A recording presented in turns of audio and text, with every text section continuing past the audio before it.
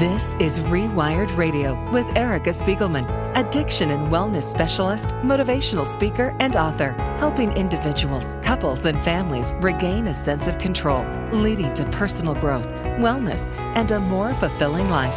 Here's Erica Spiegelman. Welcome, everyone. We have a really incredible show today. As you know, becoming a doctor takes years of dedication and focus. But what happens when a doctor finds herself in the patient's chair?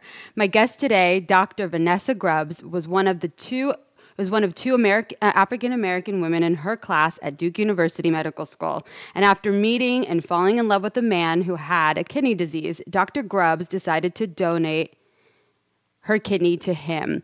Dr. Grubbs will share her experience as a patient today with us, why she made the decision to donate a kidney, and then switch her specialty from family practice to kidney specialist. Dr. Grubbs will also talk about how this experience as a patient has shaped the way she treats her patients and how she approaches her practice. Dr. Vanessa Grubbs, welcome to the show. So happy to have you with us today. Thank you so much. Happy to be with you. Yeah, so what an incredible story. I always, as an addiction specialist and having, experience with getting healthy myself, it's always interesting when you have experience sometimes what now your patients experience. So can you tell us a little bit about this journey of how all of this came to be? Yes, well, I was a primary care doctor when I met my husband, and he had been on dialysis for several years already at that point. And I think just by being involved with him, I was able to see a lot more closely what people with kidney failure are living with in a way that I didn't see when I was, during my training. And just going through the process of him trying to get a kidney transplant and just seeing what he went through in the day-to-day really made me think that, I should see if I can be his donor.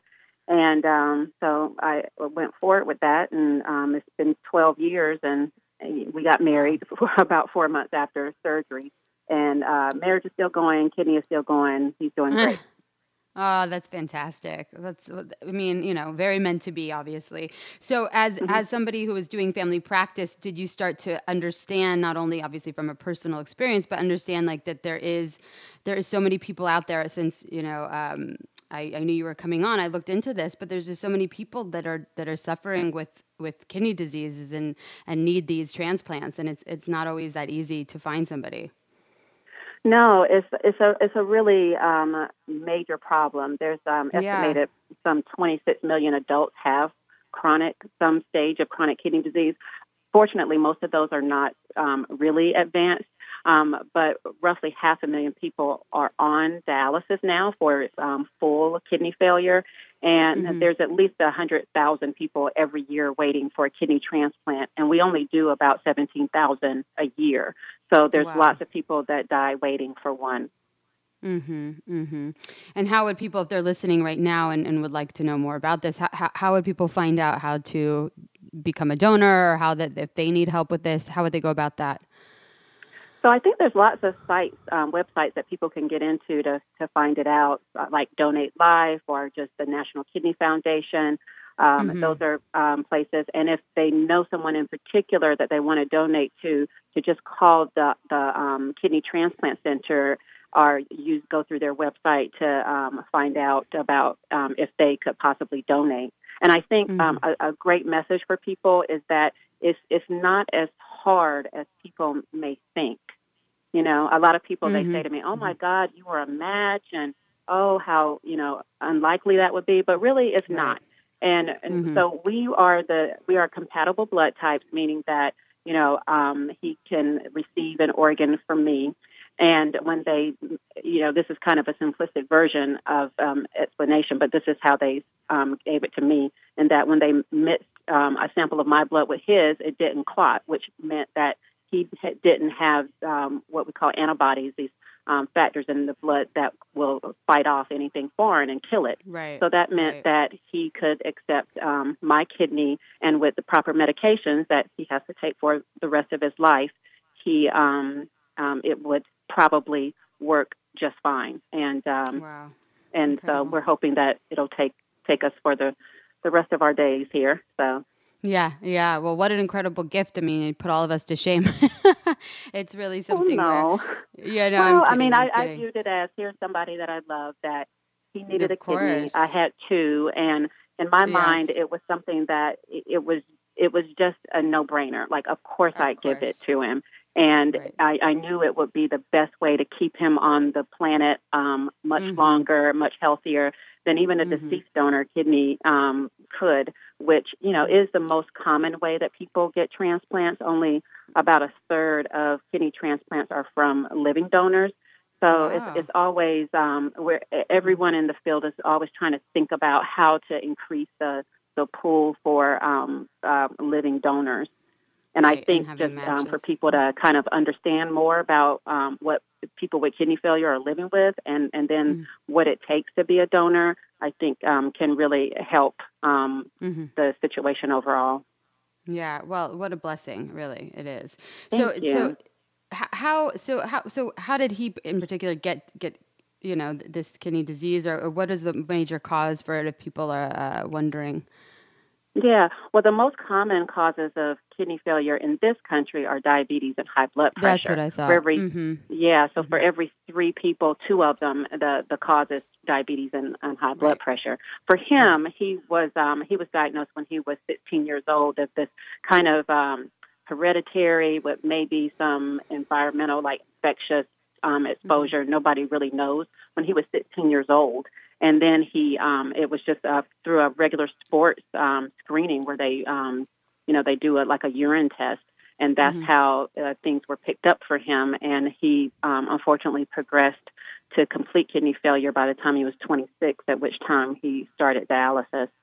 Wow. So young. So young. Yeah.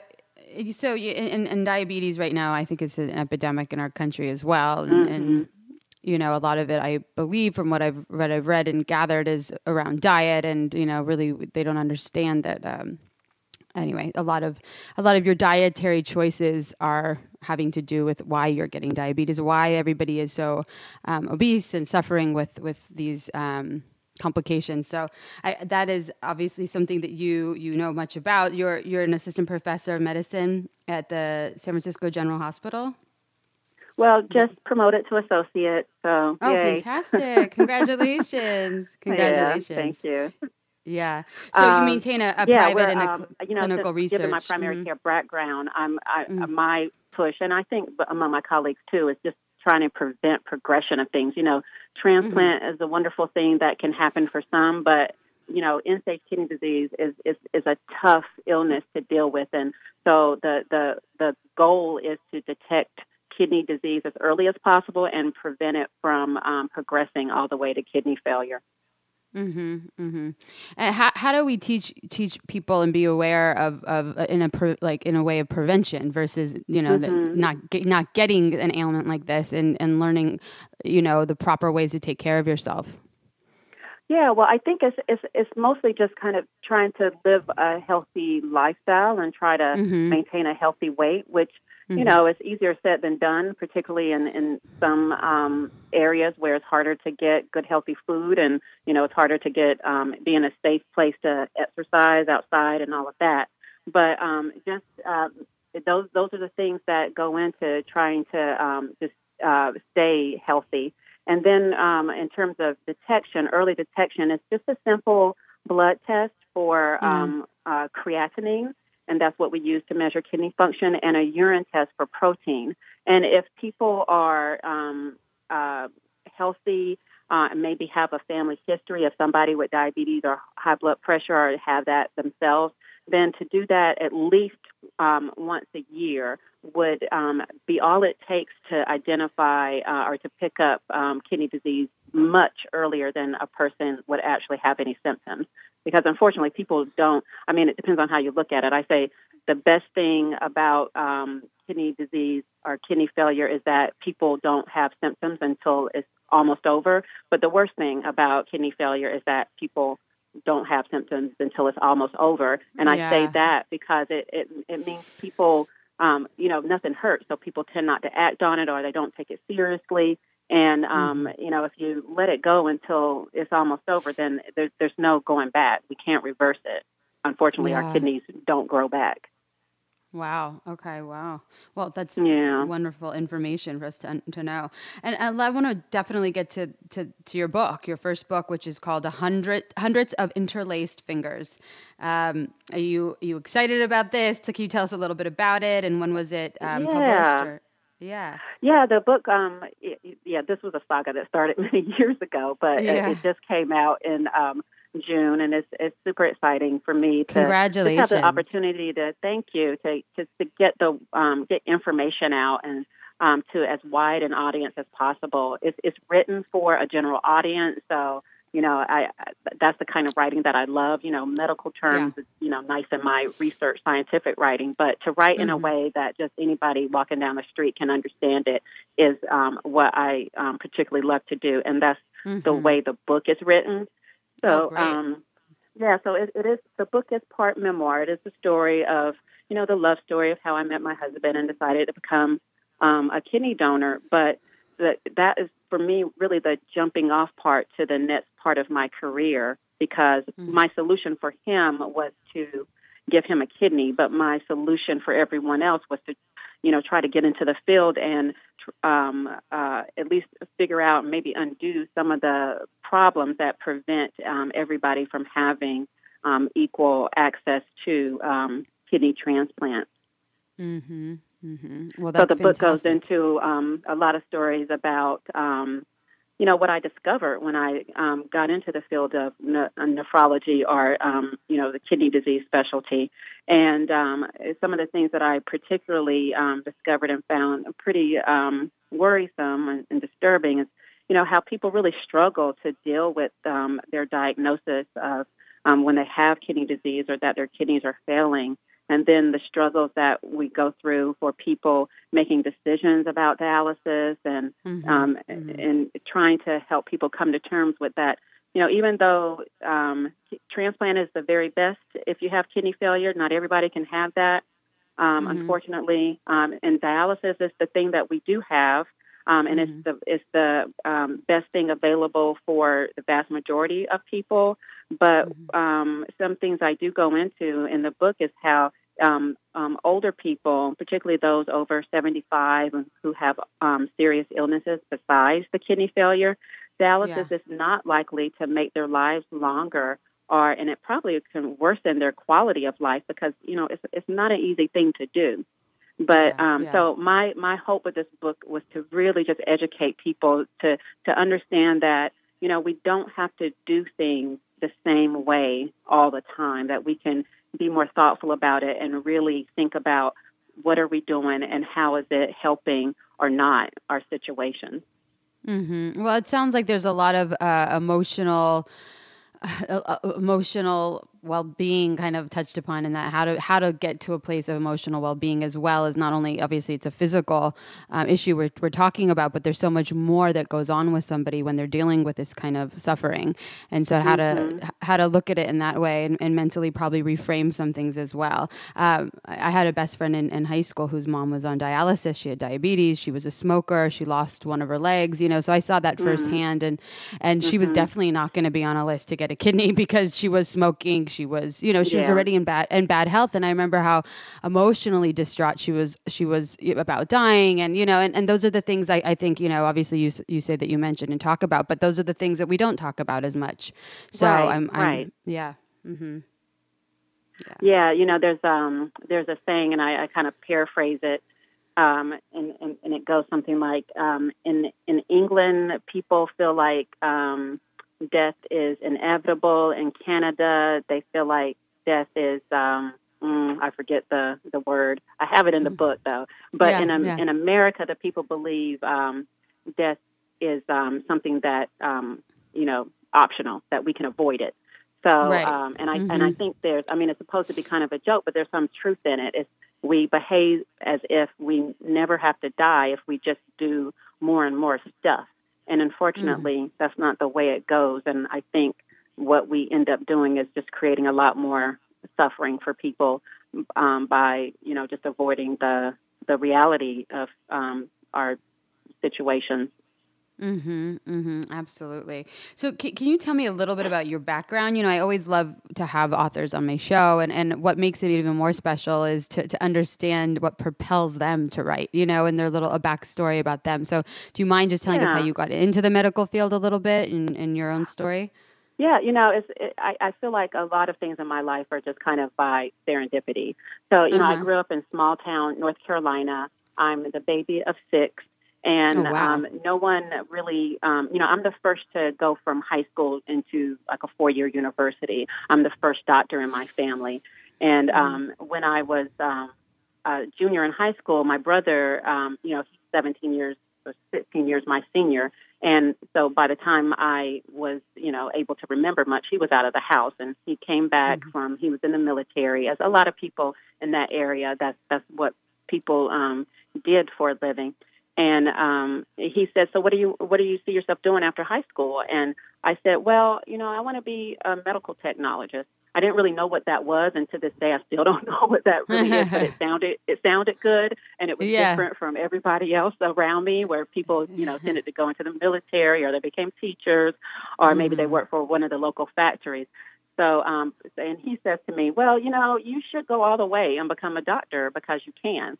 And it Wow. really struck me because my family is a kind of a stoic bunch, so that nobody's telling you really positive things unless they really Mhm. mean it. Mhm. So for him to Yeah. actually say that was a big deal, and I took it as, Yeah. oh, okay, somebody believes that this is something I am capable of. And so Fantastic. from that Mhm. day, I had it in my mind that, okay, I'm going to be a doctor. And so I just went for it from there. And Wow. and you mentioned about me being one of two Yeah. black women in my medical class. Mhm. And that it's not new. From the Mhm. time I was in middle school, I remember you just kind of being separated from everyone when they start calling you academically gifted, and really always being the only black girl. And Mhm. it can be very isolating, and you can sometimes feel like you don't belong, and it takes Right. a long time to really come to terms with um, the fact that you do belong, and a You lot of people do. will Yeah. tell you you don't belong as well, and Mhm. they'll tell you Mhm. things like you're only here because you're a black female and that kind of thing. Mm. And And it does take a while, for at least for me, to get to the point of saying, you know what, I took the exact same test that you did to get to of where we course. both are. So Mhm. you can say Mhm. what you want. Mhm. But I think those are real issues that I had to deal with, and I know a lot of people like me have to deal with as well. Absolutely. I talk to patients all day long, or clients. I work on the front lines of addiction, and there's a lot of Hmm. people that I deal with too that don't feel worthy of success, or worthy of a place in the world, worthy of love, worthy of whatever it is, and it's Hmm. remarkable when I get to talk to people and see how they've thrived and moved through the fear, and actually have created these amazing lives for themselves, and the resiliency and the confidence that comes once you start to see yourself and have those contrasts. You get through your first year of medical school, you get through your second year, and then you Hmm. finally hopefully truly believe authentically that you are worthy of these things and just as capable. But it sounds like it is hard, and I know it's everybody has these setbacks, and especially if you don't have a family that is constantly encouraging either, you have to find the strength within yourself. So Yeah, yeah, yeah, yeah, definitely. I wonderful, agree with that. wonderful.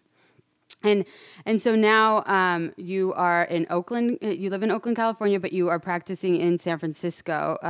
Can people find you, or do you have a website, or I how could they find do. the book? Yeah. I've kept I started blogging in 2014, and I've since Uh-huh. expanded the blog to a full website. It's called thenephrologist.com.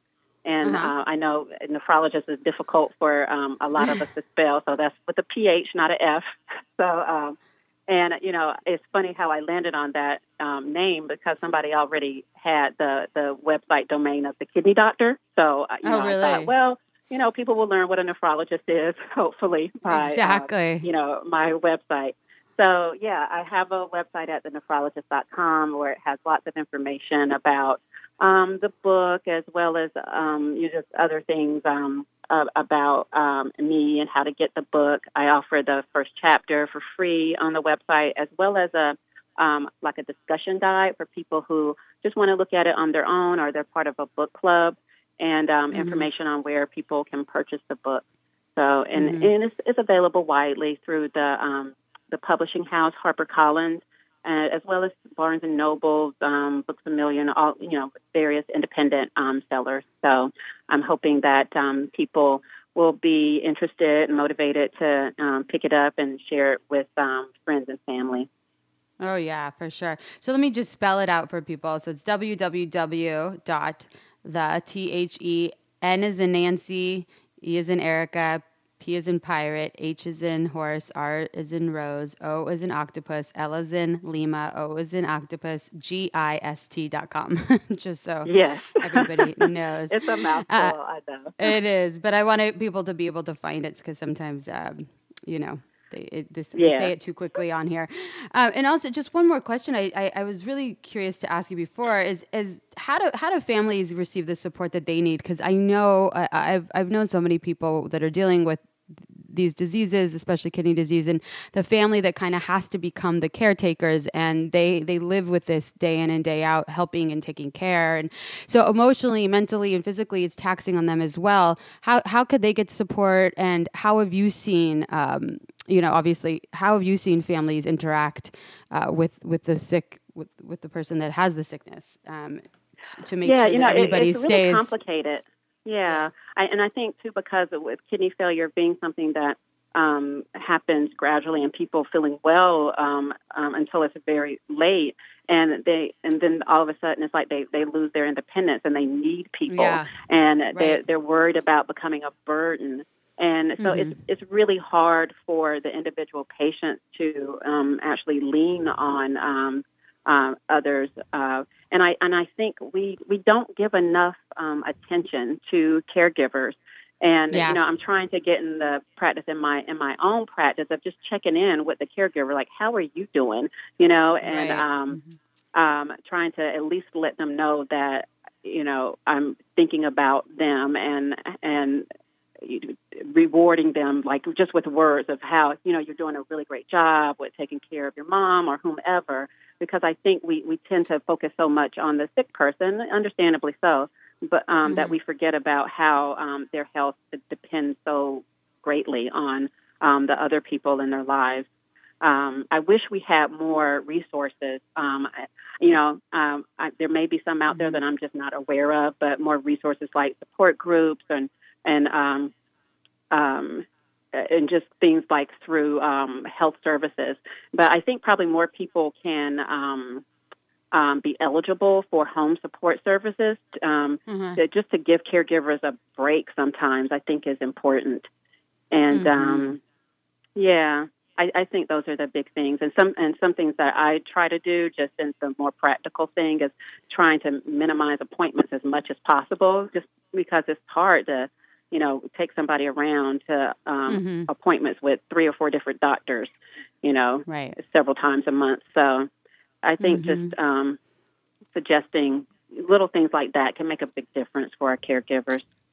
Absolutely. Yeah, and they have to have self-care for themselves. I mean, it has to be a priority because they cannot care for other people if they cannot function and they can't sleep. And Exactly.